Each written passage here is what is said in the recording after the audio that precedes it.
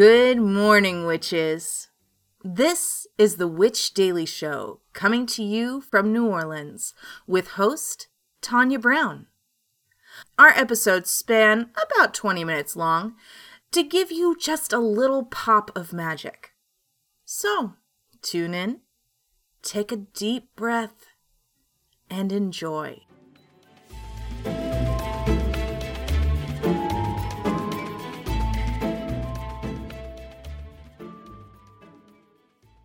Good morning. It is February 14th, 2024.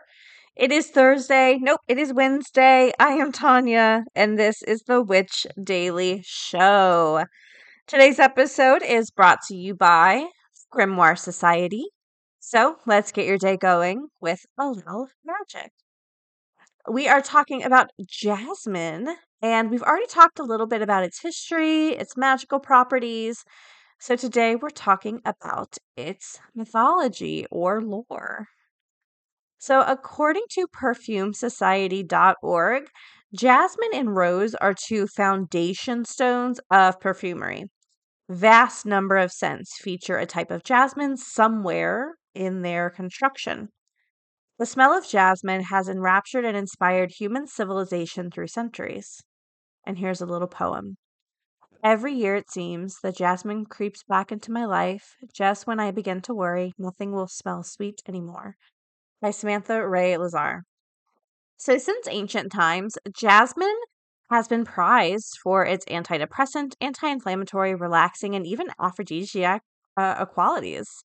The scent is certainly potent, and its jasmine gives a richness and intensity to fragrances, a sweet floral note, but with a dead, sexy muskiness to it.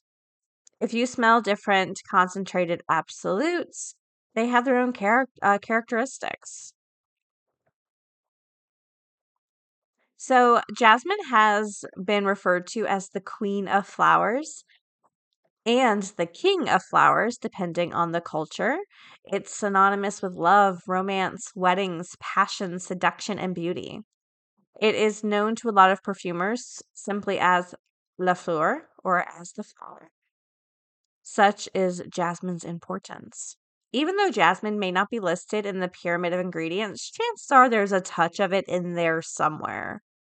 The name itself is Persian, which means a gift from God. In Persia, ancient Greece, and Egypt, jasmine's healing powers were already recognized.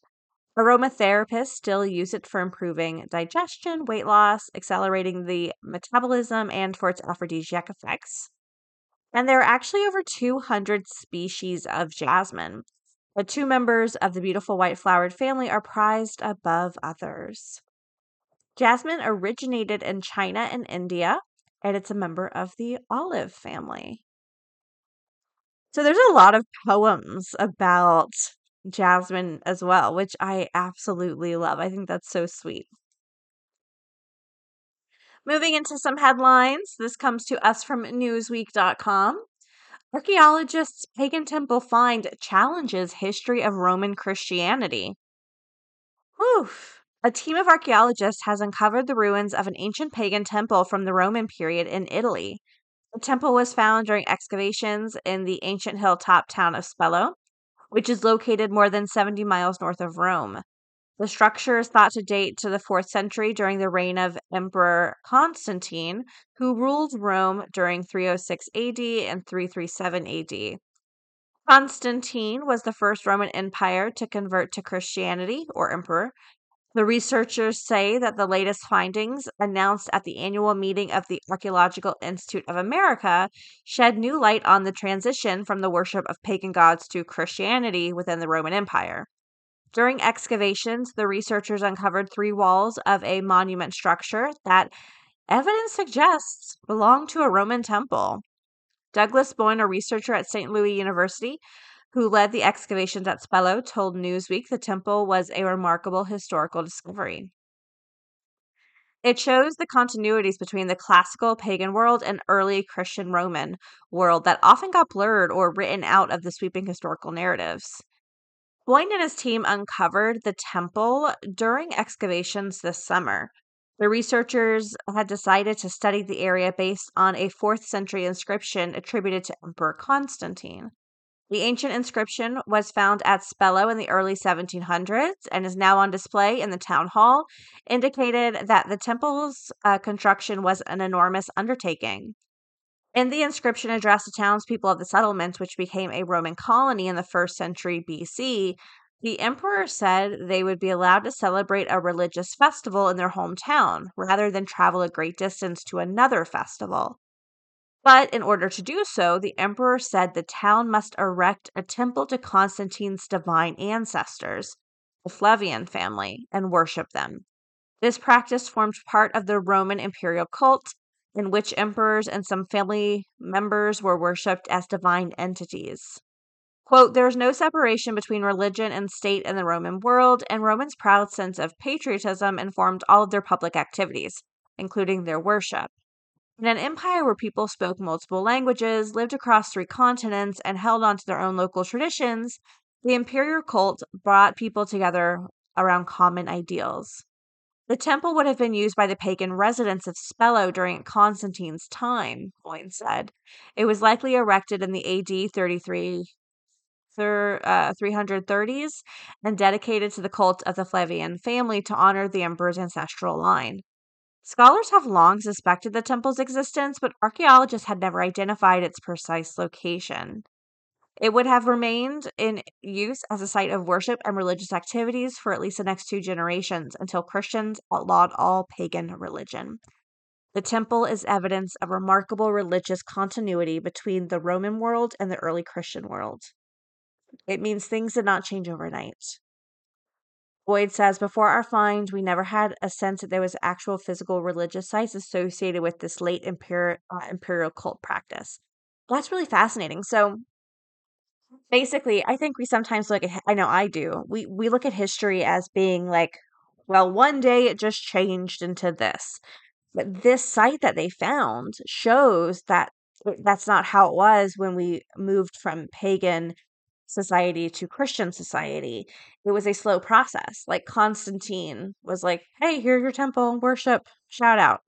You know what I mean? Even though he's known as like the first Christian emperor. So there was like this gray period for a long time where it was like slowly transitioning from pagan to Christian. Fascinating. All right, witches, I'm going to throw this over to our moon correspondent. And after this break, we will talk more. Hello to all of my astro friends. This is Serendipity, the Chicago astrologer, coming at you with your daily moon mantra for Wednesday, February 14th. The waxing crescent moon moves from the tinder of Aries to the measured pace of Taurus today. Here, the moon conjuncts Jupiter and squares the Mars-Pluto conjunction. Mars is meeting Pluto for the first time since Pluto has moved into Aquarius. Mars and Pluto together take action on the things that Pluto is digging up. In Aquarius, Pluto is digging into the roots of the subculture, the things that lie beneath our societies and make them run. As Mars meets Pluto in this space, we're getting ready to make a move on the things we've been learning about. How do we take action in ways that can rebuild society in a better, more humanistic way? How can we root out the rot that lives beneath so that we can flourish as a unit rather than destroy ourselves as individuals? These are the big questions that Mars-Pluto conjunction in Aquarius is asking us. Think about it as the transit unfolds. You don't have to do anything just yet. We're just at the beginning stages of this era, but we are finally getting a real taste of the territory. Your daily moon mantra is, change is inevitable, growth is optional. This has been your daily moon mantra with Serendipity, the Chicago astrologer, signing off and reminding you that you are in charge of your own destiny. Power of love is alive. Diverse in practice and style, 100 Love Spells is a compendium of love magic brought to you from various witches and authors of Witch Way magazine. Packed with practical magic for the novice and expert alike, this book offers a bit of insight for all the world's love witches. With these easy-to-master spellcasting tips and tricks, you'll learn how to attract love with spells for confidence, glamour, and passion, awaken lust and celebrate your sensuality, understand the ethics of love magic and free will, and much more. Whether you're looking for new love, strengthening an existing one, or healing yourself in the process, 100 Love Spells is for those looking to enhance their lives with the potent and powerful magic of love. Available for order online at your local bookshop or wherever books are sold.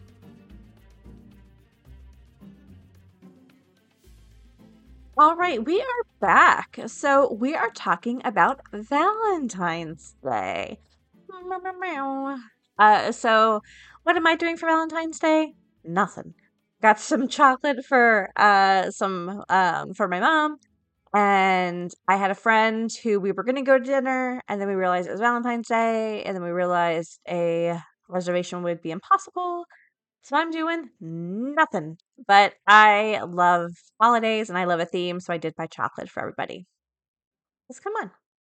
So Valentine's Day. Oof. One thing, if anyone watches the Watcher channel on YouTube with Shane and Ryan, aka the Ghoul Boys, Shane said something once that really stuck with me as someone who reads a lot of headlines like the one we just read.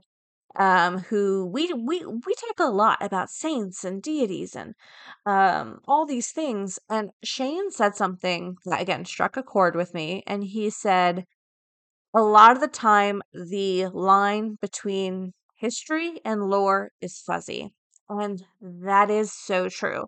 And I think we see that with a lot of cultures, gods, goddesses, saints, things like that. Morgan Daimler, who we had on the show to talk about Fae, if you're really into the Fae and Fae culture and like the Morgan and Bridget and things like that, I highly recommend following Morgan. She sets a lot of stuff straight, right? So again, it just gets fuzzy. It gets real fuzzy. And it's no less fuzzy when it comes to Valentine's Day. Oh gosh, I've read, I feel like a million articles about its origins and all these things, and I'm going to be honest, I'm never quite sure each time, right? So, this is from theconversation.com, written by Lisa Patel, a professor of history and religion at USC Domsite College of Letters, Arts, and Sciences. So, I kind of hope this sets things straight, but we're going to talk about St. Valentine. Do we have it all wrong? Did we ever have it right? Who can say? I don't know. Okay, so it says on February 14th, sweethearts of all ages will exchange flowers, cards, candy, and more lavish gifts in the name of Saint Valentine. But as a historian of Christianity, I can tell you that at the root of our modern holiday is a beautiful fiction. Saint Valentine was no lover or patron of love. Valentine's Day, in fact, originated as a feast to celebrate the decapitation of a 3rd century Christian martyr, perhaps two. So, how did we get from beheading to betrothing on Valentine's Day? Ancient sources reveal that there were several St. Valentines who died on February 14th. Two of them were executed during the reign of Roman Emperor Claudius Gothicus, at a time when the persecutions of Christians was common. So they were called Blandists after Jean Balland, a Jesuit scholar who began publishing uh, the lives of saints in 1643. Since then, successive generations of monks continued the work until the last volume was published in 1940. The brothers dug up every scrap of information about every saint on the calendar and printed texts arranged according to the saint's feast days. So, St. Valentine.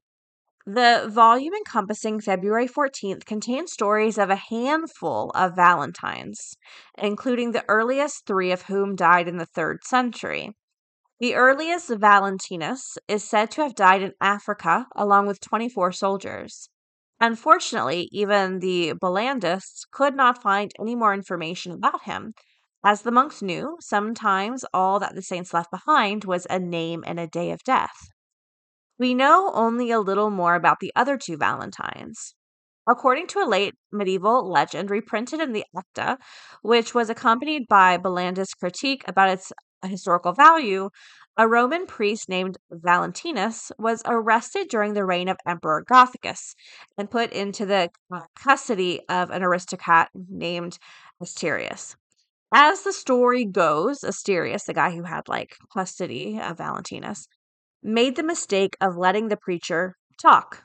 Father Valentinus went on and on about Christian leading pagans out of the shadow of darkness and into the light of truth and salvation, and Asterius made a bargain with Valentinus. If the Christian could cure his foster daughter of blindness, he would convert to Christianity. So apparently he did. The child could see, according to medieval legends. Asterius and his whole family were baptized. Unfortunately, when Emperor Gothicus heard the news, he ordered them all to be executed. But Valentinus was the only one to be beheaded. Right? So, St. Valentine was not a romantic. The third century Valentinus was a bishop of Terni in the province of Umbria, Italy. According to his equally dodgy legend, Terni's bishop got into a situation like the other Valentinus by debating a potential convert and afterward healing his son.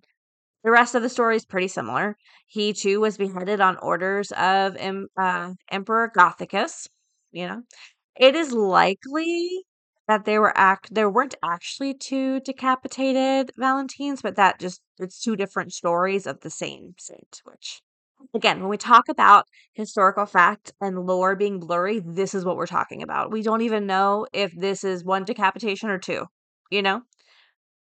So, indeed, medieval legends, repeated in modern media, had St. Valentine performing Christian marriage rituals or passing notes between Christian lovers jailed by Gothicus.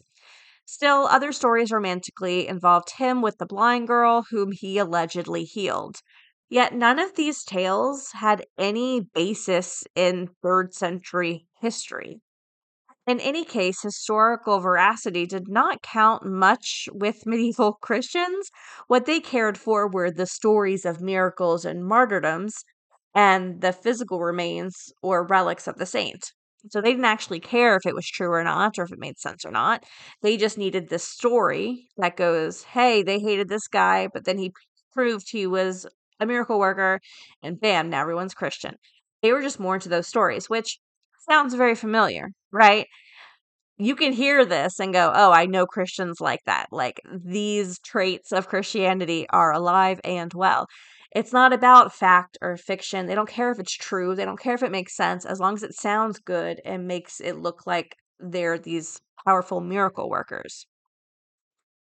So, to be sure, many different churches and monasteries around medieval Europe claim to have bits of St. Valentinus' skull in their treasuries. Saint Maria, for example, still displays a whole skull, which is confusing because apparently there's an entire list of churches who claim to have his skull. So, for believers, relics of the martyrs signified the saint's presence, right? So, like having pieces of this saint is like a big deal. You'll hear the same thing when we talk about like Saint Nicholas. A lot of places claim to have parts of Saint Nicholas's body. So many scholars have deconstructed Valentine and his day in books, articles, and blog postings. Some suggest that the modern holiday is a Christian cover up of the more ancient celebration of Lupercalia in mid February.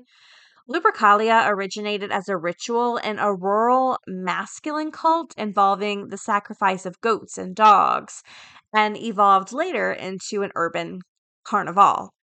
During the festivities, naked young men ran through the streets of Rome, streaking people with thongs cut from the skin of newly killed goats. Pregnant women thought it brought them healthy babies. And in 496 AD, Pope Gelasius supposedly denounced the rowdy festival. He was like, stop running around with your parts swinging around. Oh, gosh. So, still, there's no evidence that the Pope replaced Lupercalia with St. Valentine's Day. But yeah. So, where did the love connection come from? Like, how do we, like, legit, how did we get from this man's skull is all over the place to candy hearts? Books. Let me tell you. We talk about this during Friday 13th. Books are just like how movies really affect our society and our culture. Back then, it was books. Books just like set the tone for what people believed in. So, Chaucer, the love connection probably appeared more than 1,000 years after the martyr's death when Geoffrey Chaucer, the author of the Canterbury Tales, decreed that February, the feast of St. Valentus, to the mating of birds. Yes. He wrote in Parliament of Fowls, for this was on St. Valentine's Day, when your bird cometh thee to chess his mate.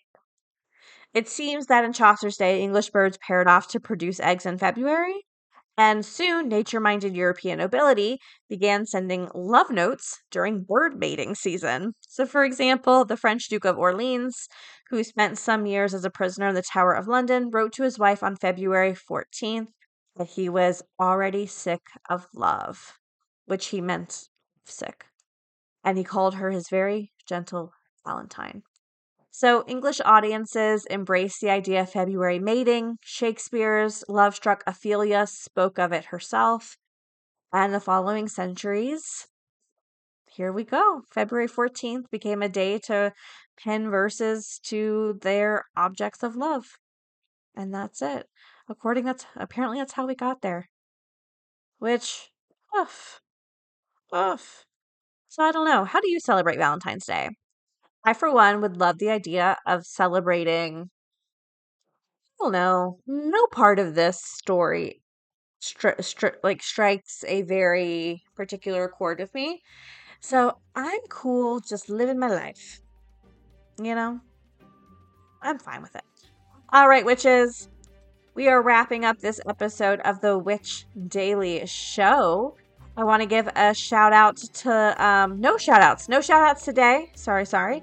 And we have no housekeeping today. So we're going to wrap it up. Any books, decks, headlines, sources, anything we reference can be found in the podcast episode description or witchpod.com. And we will talk again tomorrow. Bye. Witches, we hope you have a wonderful day, full of joy and gentleness and confidence. Links for this week's episodes, our website, Patreon, along with a free daily card pull can be found at witchpod.com. One stop for everything we talk about. Now, take one more deep breath and have a great day.